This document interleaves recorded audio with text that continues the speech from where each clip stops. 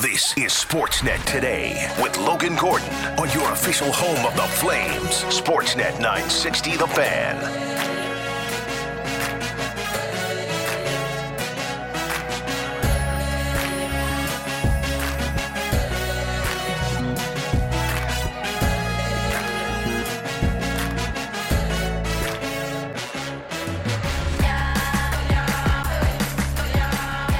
All right, hour two of Sportsnet Today is underway. It's Logan Gordon along with you on a Calgary Flames game day. Flames and Islanders from the Scotiabank Saddledome later tonight. Canada is golden once again at the World Junior Hockey Championships. A dramatic 3-2 overtime win last night. Lots to get to here in hour two. We'll also take a look at the opposition, the New York Islanders, with Andrew Gross of Newsday coming up, so stay tuned for that. But always a good time to go down the Atlas Pizza and Sports Bar guest hotline and welcome in the Flames reporter from The Athletic, my friend and yours, Julian McKenzie, joining us this afternoon. Julian, how are you, man? Doing very well. Happy New Year, Flash. Happy New Year, man. How were the holidays for you? They were good. Got to spend some time with family at home, and then when I came back, some quality time with myself and also some family here. Hopefully, they were good for you too. Yes, they were great, man. And now we're right back in it. It's been a bit of a slow week for the Flames, but game day tonight before 5 on the road.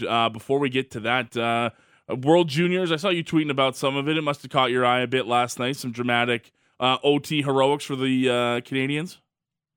Yeah, watched the game with a few friends yesterday, and it was kind of funny, actually. I was at one of the local watering holes in the city here, and with the group of colleagues I was with, we were looking at the score being 2-0 for Canada. We just thought, you know what? It'd be kind of funny if, because we all wanted a good game. We didn't want Canada to just, romp all over Czechia. Yeah. We just thought it'd be funny if Czechia would score, we would just start cheering in this bar, Czechia.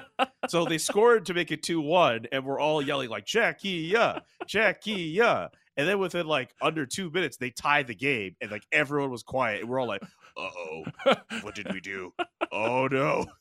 So I'm glad we're not public enemy number one. Yeah, you would have heard about that in the papers as local Flames reporters beaten at local bar for cheering Czechia to a win or something like that. And all of a sudden it turns into a way worse situation than it needs to be.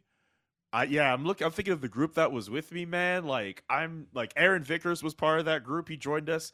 He might have had the best. If we got into a fight with any of those people there, would have gotten mad at us. I'm just hiding behind him because he probably has the best chance of anyone scrapping. I don't even count on Salim, who works for the other network. Yeah, we're Team Vickers here. I think Aaron would hold his own. You were with a pretty good group of guys there last night. I'm glad you got to enjoy the game. But we're back on it on tonight, our regular festivities here at the Scotiabank Saddledome.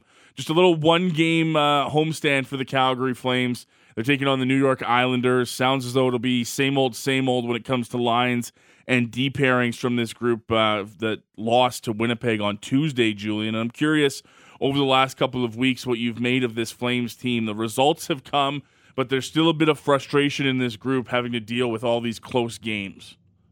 Yeah, well, I mean, we knew what this team needed from training camp in order to win some of those one-goal games. The biggest difference between the beginning of the year, where they found themselves either with leads and they just weren't able to hold on. Now they're in positions where they're playing for the majority of those games. They just need that one extra piece to put them over the top. And again, they've needed that piece since training camp. They need a top 9 scoring winger, and pretty much for the next 2 months. I think we're just going to be, I mean, I'm not going to say every single Flames game is going to show us that they need that piece, but all those fans who I know I've had to deal with through the surveys I would do through The Athletic are all like, yeah, we want this guy. We want this guy. Is Travis Konecny going to be available? I'm not sure if I want James Van Riemsdyk. Man, is there any way we can get Timo Meier from San Jose? I don't know, but do we want Patrick Kane's contract? All that stuff for the next 2 months, especially if the Flames are going to continue to play like this. We're going to hear more and more of that going forward. And I think I mean, already Brad Treliving has been trying to find that piece since training camp. I mean, the pressure will start to ramp up a little bit. We know what this team needs. Yes, they need help at the back end too, but we know what they need in order to get out of those 1-goal games. Yeah, it's not like it's been a secret. We've watched different ways of getting there, but you're right. It's sort of been the same old story, and it's funny. Every time I see Sonny Milano in a Capitals jersey, and I just go back like, oh yeah, that was the same problem and the same conversation that we've had for weeks. And it was at times it was Sonny Milano, and the last couple of weeks it's been Milan Lucic has been there. Dylan Dubé's, sort of positioned himself in a different spot in the top 6, but it still feels as though they're still that one forward away from maybe being where they want to be as far as slotting this team goes. And it's interesting because we've seen a guy like Andrew Mangiapane, Julian, who broke out last year with 35 goals, gets a considerable raise, as one would when you score 35 goals and heading into a contract year. I don't know if we've talked about him enough this year, and the fact that the production hasn't really come for him. It seems like he's playing better, but for a guy that's making $5.8 million against the cap right now, when you're looking for offense for this Flames team, wouldn't it be something if they could get him going offensively? Yeah, I think it's fair just to look at Andrew, especially when you go through a season like what he had last year. I'm not going to pretend like I watched the team close enough, not being in the market, to know exactly why he was able to get those 35 goals. But when you show, especially at the age that he's at, that you're capable of scoring that, you are obviously going to have the spotlight on you a little bit more for that production. I thought he'd be able to at least get close to that when he was put on the line with Dylan Dubé and Nazem Kadri at the beginning of the year, and since then he's kind of. I mean, second and third line, he's kind of really bounced around between those two, and it seems like he has that comfort and familiarity playing alongside Backlund and Coleman. But I think I think it's very fair to look at him and see what he can do in terms of the offensive capabilities that he can get. But again, I still think that even if you get him going, even if Dylan Dubé takes advantage of the opportunities he's getting on that first line, Tyler Toffoli's having himself a year where he's trending towards having probably the best year of his career. They still need that one more scoring winger. I don't think. Well, I think it is fair to look at Andrew and be like, hey, are you able to kind of give us that production you've given the team in the past?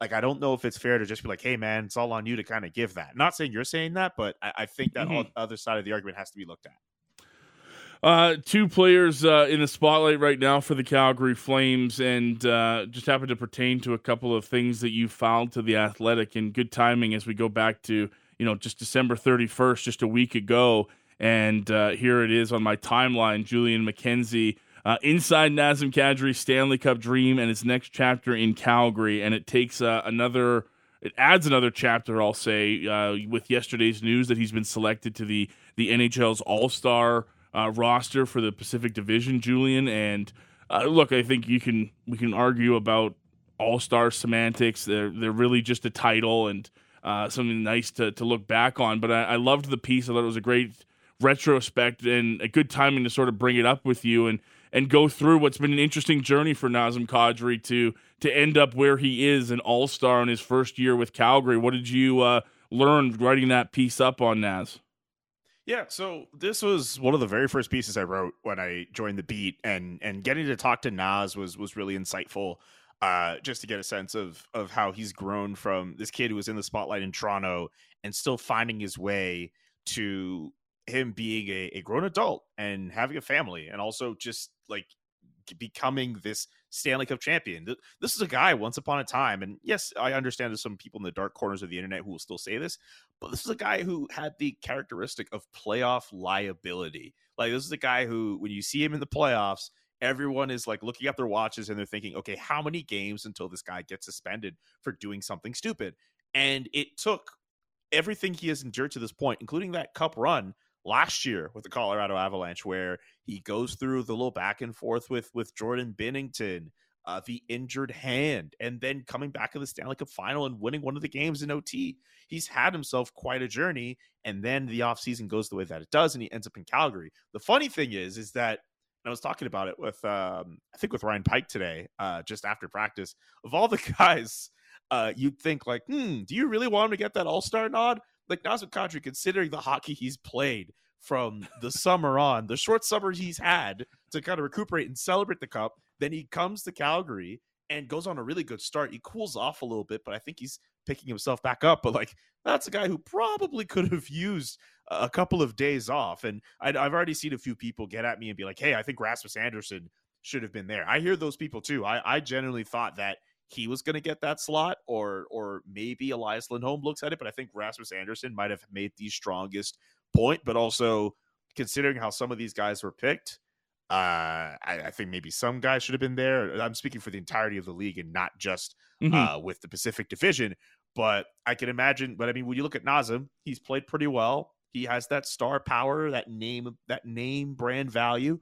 I understand why he gets picked for the All-Star weekend. And like, hey, no shade to him. He's worked very hard to get to this point. And just again, in that story that I reshared in light of him making the All-Star game, it's a long time coming for a guy whose reputation has changed over the last few years, and him having a Stanley Cup. Even Daryl Sutter, like, he was asked about today about the fact that Nazem Kadri made the All-Star game. He said winning pedigree. And I think our good buddy Solemn even asked, like, hey, what are some things some young players can learn from a guy like Naz? And then Daryl's like, we can show him his ring. That's something that couldn't have been said about him before the end of last year and years before. Who knows what could have been said about Nazem Kadri. So it is really interesting to see how he has changed his fortunes and changed his reputation around thanks to his performances. Yeah, he's really been a key part of all of this, and now a key part of the Flames. That was a good point you made there, guys. Remember when Blake Coleman came here and Daryl was trying to manage everybody's expectations and the workload coming off of a Stanley Cup run? And you're right. I'm sure he'll find some time to relax in Florida. I know Naz was talking about that today. It's a nice little bonus that it's going to be in a warm weather spot. But you're right. I wonder how much a weekend or a week away from everything would have done for him. Not that the All-Star game, I think, is overly taxing. But a quick question. So you mentioned Rasmus Andersson, you mentioned Elias Lindholm. Those are the two names I've heard the most of. If you had to pick one other guy to go with him to Florida, who would you have picked, Julian? A lot of people might like, whenever I mentioned this name, they're like, I don't know. But Tyler Toffoli, I think, I'm not saying he deserves to go in lieu of Rasmus Andersson or Elias Lindholm, but Tyler Toffoli, I think, again, he's trending towards having his best career numbers on a team that, we've looked at so many guys being like, oh, this guy's moving, this guy's trying to produce, this guy's trying to do this guy's trying to do that. Tyler Toffoli, who some people questioned about his place before the start of the year, he's looked fine on that line playing alongside Elias Lindholm. Could he score more goals? Sure. He's hit a lot of posts too. I get it. But I think with the way that he's at least gotten those offensive chances and worked with Elias Lindholm, he would be the next guy after Lindy and Anderson to get an all-star spot for me. And I still think with the way that he's been playing, especially if he gets to those career numbers he could be trending towards, I mean, that could be a really good fit, really good thing for this Flames team that, again, needs all that goal scoring.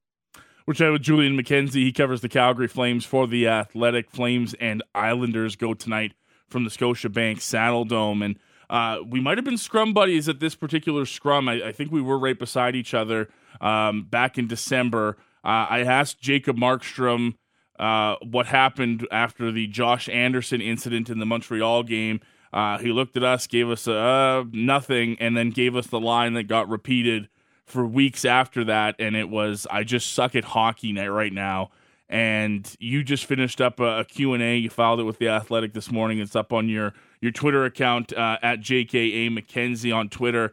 And you had a Q&A with him. You sat down and talked about some of the confidence issues that he's been dealing with, the self-criticism, the hardships that he puts on himself, and sort of checking in on where he is in this season. Talk to us a bit about your sit down with Jacob Markstrom and how he's been the last couple of weeks. The first thing, I offered Jacob to sit down by his stall. He refused. He said he'd be better off standing. So it was a stand-up. It was a stand-up. Okay, good to know. Yep. But no, he was cool. He was great. It was cool kind of talking to him about just how he takes in all those games and how he processes everything. And like, one of the questions I asked him, like, are you not like too hard on yourself? Are you not too down on yourself? He's like, no. Like, he thrives on responsibility and wanting the not the pressure, but like responsibility is probably the better word anyway. But Yeah. the fact that he'll take on some of those, so take on that, like we've asked him a bunch of questions before, like, hey, like, you're showing good things in these games, but like, even though it's a loss, he's like, no, I didn't do enough to preserve the win. Like, he seems totally okay with that. And I really appreciated his candor and how he spoke about what happened with regards to that game in Montreal, and then not just with necessarily with the Anderson thing, but the wild goal he allowed from Juraj Slafkovsky, which began with Sean Monahan taking that breakaway at him, and he's sliding how many feet out of his net. Like he put it into pretty good perspective when he told me that it could be easily interpreted as like a bad 5 seconds. Essentially, there's like a few seconds where just a lot of random stuff was going on, and then the Canadiens capitalize and they score. And it's not as if they lost that game like 5 or 6-0. The only other goal he allowed was a really good shot from Cole Caulfield on the power play, which, I mean, came after the unfortunate penalty with Josh Anderson. I get that, but he did have some good moments. And that's basically what it's been like with Jacob Markstrom for a good chunk of this year. He'll have some really good moments where he'll make saves at crucial times. It's just ensuring that he doesn't have that one lapse that I guess sort of takes him and his team out of it.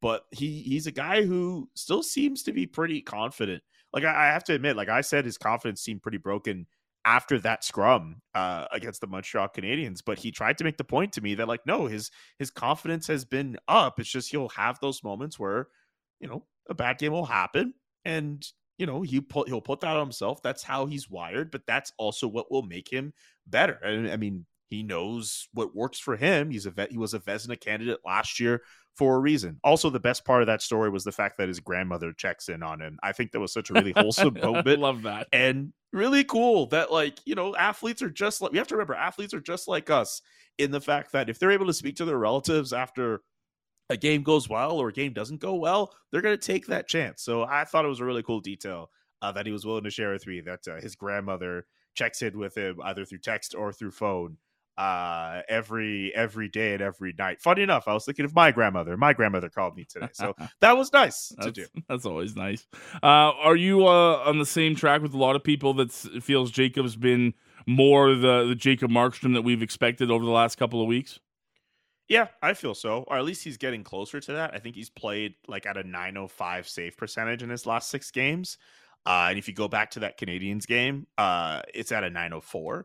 I think a lot about what Dylan Dubé said a couple of weeks ago, that like maybe media have beaten it down a bit much when it comes to speaking about Jacob Markstrom and how he needs to be better. Everyone needs to be better, but I think as of the last few weeks, it's been kind of difficult to say that Jacob Markstrom has been the problem. And I think I'll even extend it a bit to Dan Vladar too. It goes back, kind of circling back to the initial point of discussion for us too here. It's everyone in front of them. The defense needs to be tightened up, obviously, but the Flames need to find ways to get more pucks on net and to score goals. They were trying to do that a little bit during that California road trip, but they just need to convert on those chances. And ultimately, yes, fine, it will have to come within that forward group of players and whatever they can get from defensemen too. But at this point now, between now and March 3rd, Brad Treliving is going to have to make a move to get that player in that will help them in their top 9. He said it before that he's still looking for that player. He has to go do it.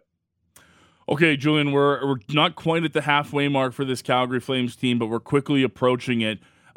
Starting tonight, and I guess going forward here as we head into the later months of winter and into spring, what are you going to be watching closest with this Calgary Flames team? Is it going to be what we've talked about and them trying to find some acquisitions to help bolster this team? Is it a certain player or a narrative that you're going to closely watch over the next 40-plus games here as we finish out the season? I feel as if like the most interesting things about this team might end up coming from off the ice. Like I still think the Calgary Flames as a whole are built to at least be in the playoffs. And I still think I'm pretty confident that they're going to turn the corner. But again, that's going to come with whatever Brad Treliving does. And Brad Treliving as a whole, he's going to be the most interesting person, I think, surrounding this franchise between now and the end of the season, because his contract expires at the end of the year. He told our buddy franchise, Eric Francis, that maybe some discussions have happened. Not maybe, but I think he's just saying that, It's out there. It's something that could be happening. We'll see where it goes. What's he going to do at the deadline? What's he going to do with his job status with the Calgary Flames? What is his future? He might have the most intriguing next few months of anyone in the organization. That personally is what I am looking for, because I think with the Calgary Flames as they are now, we know they're a piece away from at least being a solid contender. We can have debates about whether or not they'd be a legitimate contender compared to a Vegas, for example. But I think with Brad Treliving and his future and what he's able to do with this team, that those two storylines I think are going to be the biggest ones to follow, at least through the first quarter of 2023. And last one for you. What's happening with you at The Athletic? I know it's kind of a tough one. You just filed something today, but is there anything in the pipeline that you can share with people that you've got coming up? Man, jeez, you want to write my story today? Is that what this is? No, I swear. I'm just trying to get you out there, buddy. That's all. I'm getting. Oh, I appreciate you, buddy. Yo, man, I'm still coming up with some different story ideas. I can't really talk too much about any. I don't have another Matthew Tkachuk, Jonathan Huberdeau oral history coming up, but I'm obviously going to be looking at the storylines on and off the ice, looking at Jonathan Huberdeau as well, some other big notable players too. I will what I'm planning on doing, and I have to start it, but what I will do for the start of early next week. I like to do report cards for how players do through the first chunk of the year. I did that in Montreal last year. I will do some report cards for the Calgary Flames players and how they've done through the first half of the year. I think I'll do some letter grades, so ranging from A+ to maybe an F-. Can't think of anyone on the Flames who's deserving of an F-, but you'll definitely see me grading early next week. Yes, I like it, and I'm just being hard on you. I know you just filed something today. Hey, so I get it. I don't want you to push up that much. Dude, man, I love this, man. I could be easily. I was saying this all week. I'm having a ball doing this job. I could be in my parents' basement with cookie crumbs on the stomach, just like on some fan board complaining. But I get to cover the Calgary Flames for The Athletic, man. So it's all good. That's it's wicked. All good. I appreciate you, Julian. Great stuff on the Markstrom Q&A, man. Always appreciate the time. I'll catch you at Dome a little later tonight. Hey, catch you at the Dome, my man. We'll hang out soon. Sounds good. Take care, Julian McKenzie, covering the Calgary Flames for The Athletic, joining us down the Atlas Pizza and Sports Bar guest hotline. Of course, you can hit theathletic.com or hit him up on Twitter at JKA McKenzie, and you can catch that piece, his latest on The Athletic, a Q&A, Markstrom on his confidence, self-criticism, and check-in calls from a very special person in Jacob's life. He's still telling Julian, I love that story about him getting checking phone calls from his grandma. Julian, of course, joining us on the Atlas Pizza and Sports Bar guest hotline. We'll take a break, come back on the other side. One more piece of business to get done on the show today, and that's a check-in on the Flames' opponent tonight. Andrew Gross from Newsday going to join us to give us an inside look on the New York Islanders. They're on a back half of a back-to-back that started with a loss last night in Edmonton. They're 40 games into their season. What can the Flames expect from the New York Islanders tonight? That's coming up next here on Sportsnet 960, The Fan. You're listening to Sportsnet Today with Logan Gordon on the home of the Flames. Sportsnet 960, The Fan. All right, wrapping up hour 2 of Sportsnet Today here on Sportsnet 960, The Fan. We are your home of the Calgary Flames. It is a Flames game day. Flames and the New York Islanders tonight at the Scotiabank Saddledome. Chatted lots about this matchup, but let's get an Islanders perspective. The Flames' opponent tonight on this one-game homestand. They're coming in off a loss in Edmonton last night. To give us the latest on the New York Islanders, very excited to go down the Atlas Pizza and Sports Bar guest hotline this afternoon and welcome in Andrew Gross, who covers the Islanders for Newsday.com. Andrew, thanks for doing this today, man. How are you? Hey, Logan. Happy New Year. Thanks for having me. I appreciate it. No, Happy New Year to you as well. Thank you for the time. And tough start yesterday to the back-to-back for the New York Islanders. A 4-2 loss to the Edmonton Oilers. If you could, just give us a sense of what you saw in the loss last night for New York. Yeah, it all started, or it didn't start in the first period. The Oilers jumped all over the Islanders, and that's been the case. It certainly was a bad trend earlier this season for the Islanders. We all sort of thought they had gotten out of it, but on this road trip, really bad first period in Seattle. They couldn't recover really bad first period in Vancouver. They did recover for a 6-2 win. And then again, despite all they're talking about, they know they have to get off to a good start and withstand the early push. They couldn't make a pass last night in the first period, and they just never really got back to their game. It was incredible. You go on Natural Stat Trick, and at the end of the first period, the high danger chances for all situations was 14-0 for the Oilers, and it was 10-0 at 5-on-5. And at the end of the game, those numbers, it was 21-0 in all situations, high danger chances for the Oilers. And to me, that I don't know if I've ever seen anything that lopsided like that. And it'll be an important game for the Islanders tonight. They had a strong homestand finishing off the calendar year of 2022, Andrew, with wins over the Panthers, the Penguins, and then, of course, Columbus.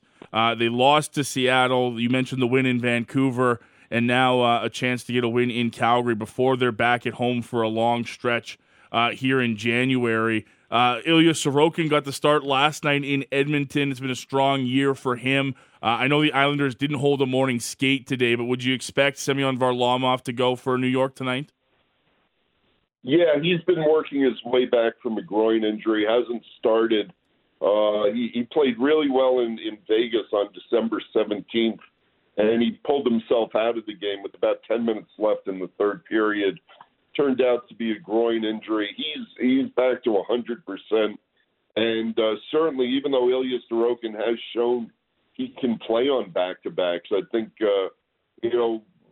Lane Lambert wouldn't commit yesterday, but the expectation certainly is to see Varlamov in net tonight. Talk to me about year one for Lane Lambert as the head coach. He's obviously well aware of this team, being an associate coach with them since 2018, but his first chance at 57 years old to run the show himself as this team's head coach. 40 games in for the New York Islanders so far. Andrew, how would you assess Lane's job as this team's head coach? Yeah, I mean, it's been pretty good. I mean, when they play well, they play really well. And, the tweaks Lane has made is he's gotten them more aggressive. All five guys on the ice, the defensemen are playing up a little bit. They get into the play a little bit more, and the forecheck's a little harder, a little more aggressive, and they've sacrificed a little bit of Barry Trotz's defense for a little bit more offense. That's when it's going well. I mean, to me, though, to get back to what I started with, this trend of bad first periods, and defenseman Ryan Kulak, when he was asked about it after the game last night, said, I just don't think we were ready. And unfortunately, when you hear stuff like that, it sort of does come back to coaching, right? The players need to be ready. And, professionally, they should be, there's a large onus on themselves to get them ready for games. But when it happens, a few times in a row, I think it's natural to wonder just what the coaching staff is doing with the game preparation and what maybe needs to be changed a little bit to have his players more ready in the first period. Tonight marks the halfway mark of the New York Islanders season, Andrew. Game 41 exactly on the dot tonight. Do you know what this team is so far for the New York Islanders, or is that still to be determined? Yeah, no, it's a great question, and I know what they are when they play well, which is a sort of lot of what we saw in past seasons. Okay. They can play a heavy game. They can grind you down. They're probably gonna go into the last week of the season, I would imagine, battling for one of the, maybe one of the wild card spots, or maybe even third place in the division. But it's not going to be a gimme to get into the playoffs. But if they do get into the playoffs, given the way they play and the goaltending they do have, they're going to be a very tough out for anyone in the Eastern Conference. They struggle a little bit more against the faster teams. They tend to play better against maybe a team, like the Bruins, as well as the Bruins play. The Islanders seem to match up well with them, and they the last time they played them in a playoff series, they really ground the Bruins down, and if those two ever played again, I could sort of see the same thing happening. So, it's a great question. They know what they want their identity to be. It just hasn't been there consistently enough yet this season. On the individual front, a couple of guys I wanted to ask you about in the blue and orange, starting with Brock Nelson. He gets named to the All-Star game in Florida coming up later this season. What's led to him getting that nod for the New York Islanders over guys like, say, Matthew Barzal or even a guy like Anders Lee?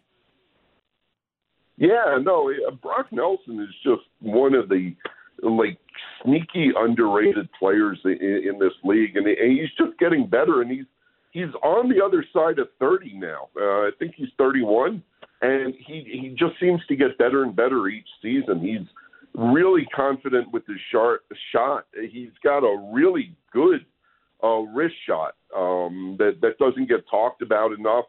And he sees the ice really well, and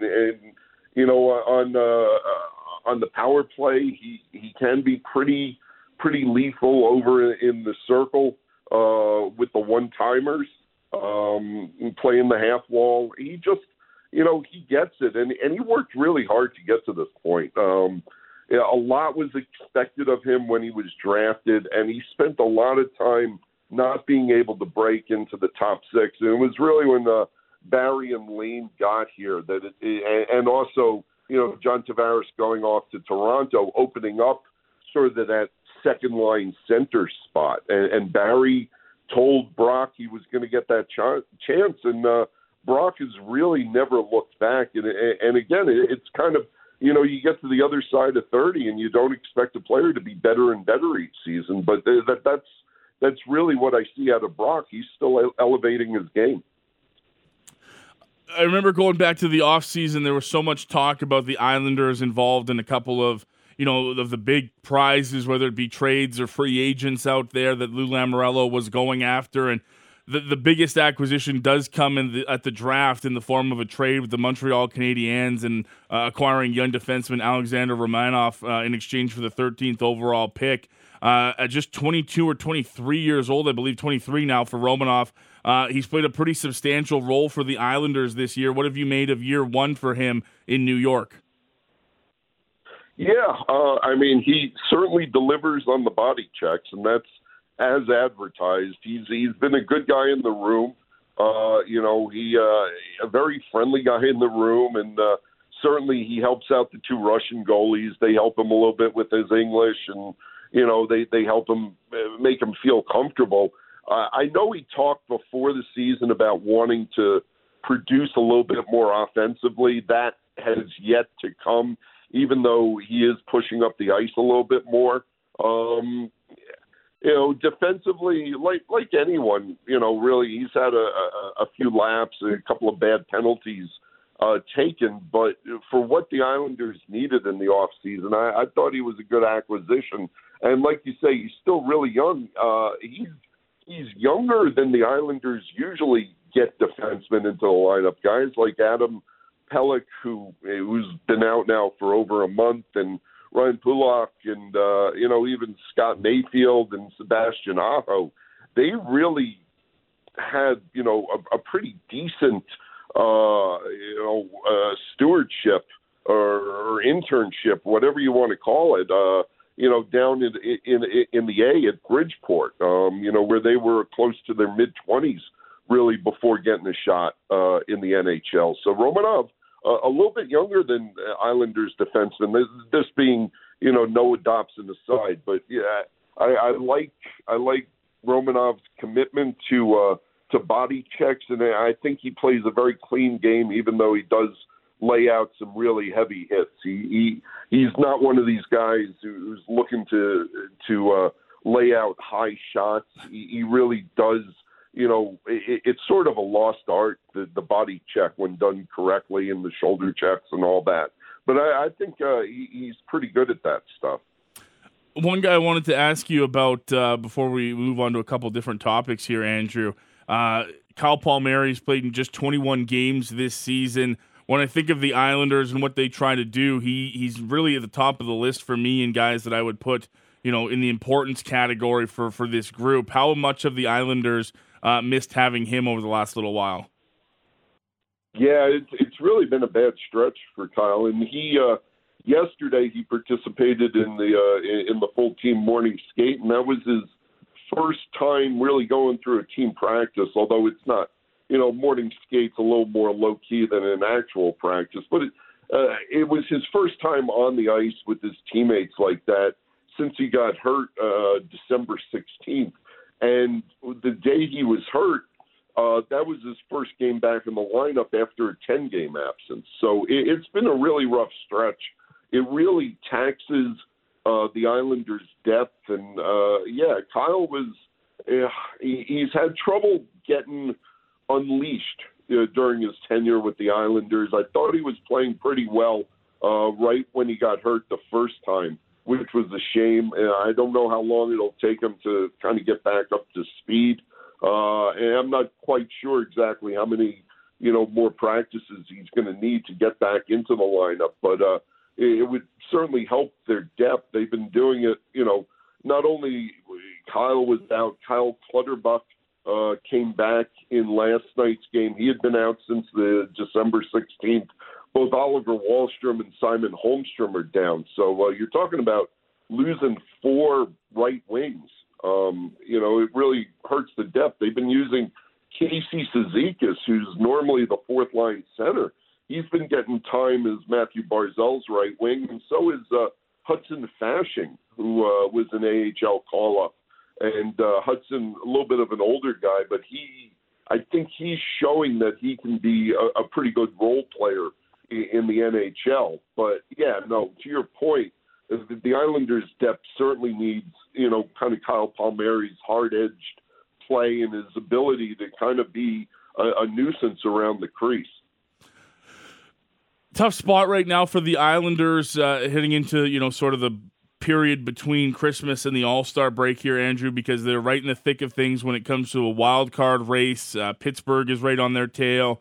They're trailing a little bit behind the Washington Capitals. When you look at this team and you kind of evaluate where they are at this point in the season, would you expect Lou Lamoriello to look for any sort of out-of-organization additions to this team to sort of prop them up as we're under 60 days away from the trade deadline? Is that something that you can expect the Islanders GM to look at? It's funny. I think every year of Lou's tenure, I've said, he needs to make a move. And I think, more often than not, he hasn't made a move. Obviously he brought in Jean-Gabriel Pageau. He brought in Andy Green because Pelech was hurt that one season. But this is another time where I really feel that he needs someone in the top 6 on the wing who can score if this team is going to be a really dangerous playoff team. And to be honest, they could probably use a lefty defenseman as well. I don't know if they're going to be able to afford both of that in terms of assets, but for them to really maximize what they can be, I would say there is a pressing need for Lou to make a move here.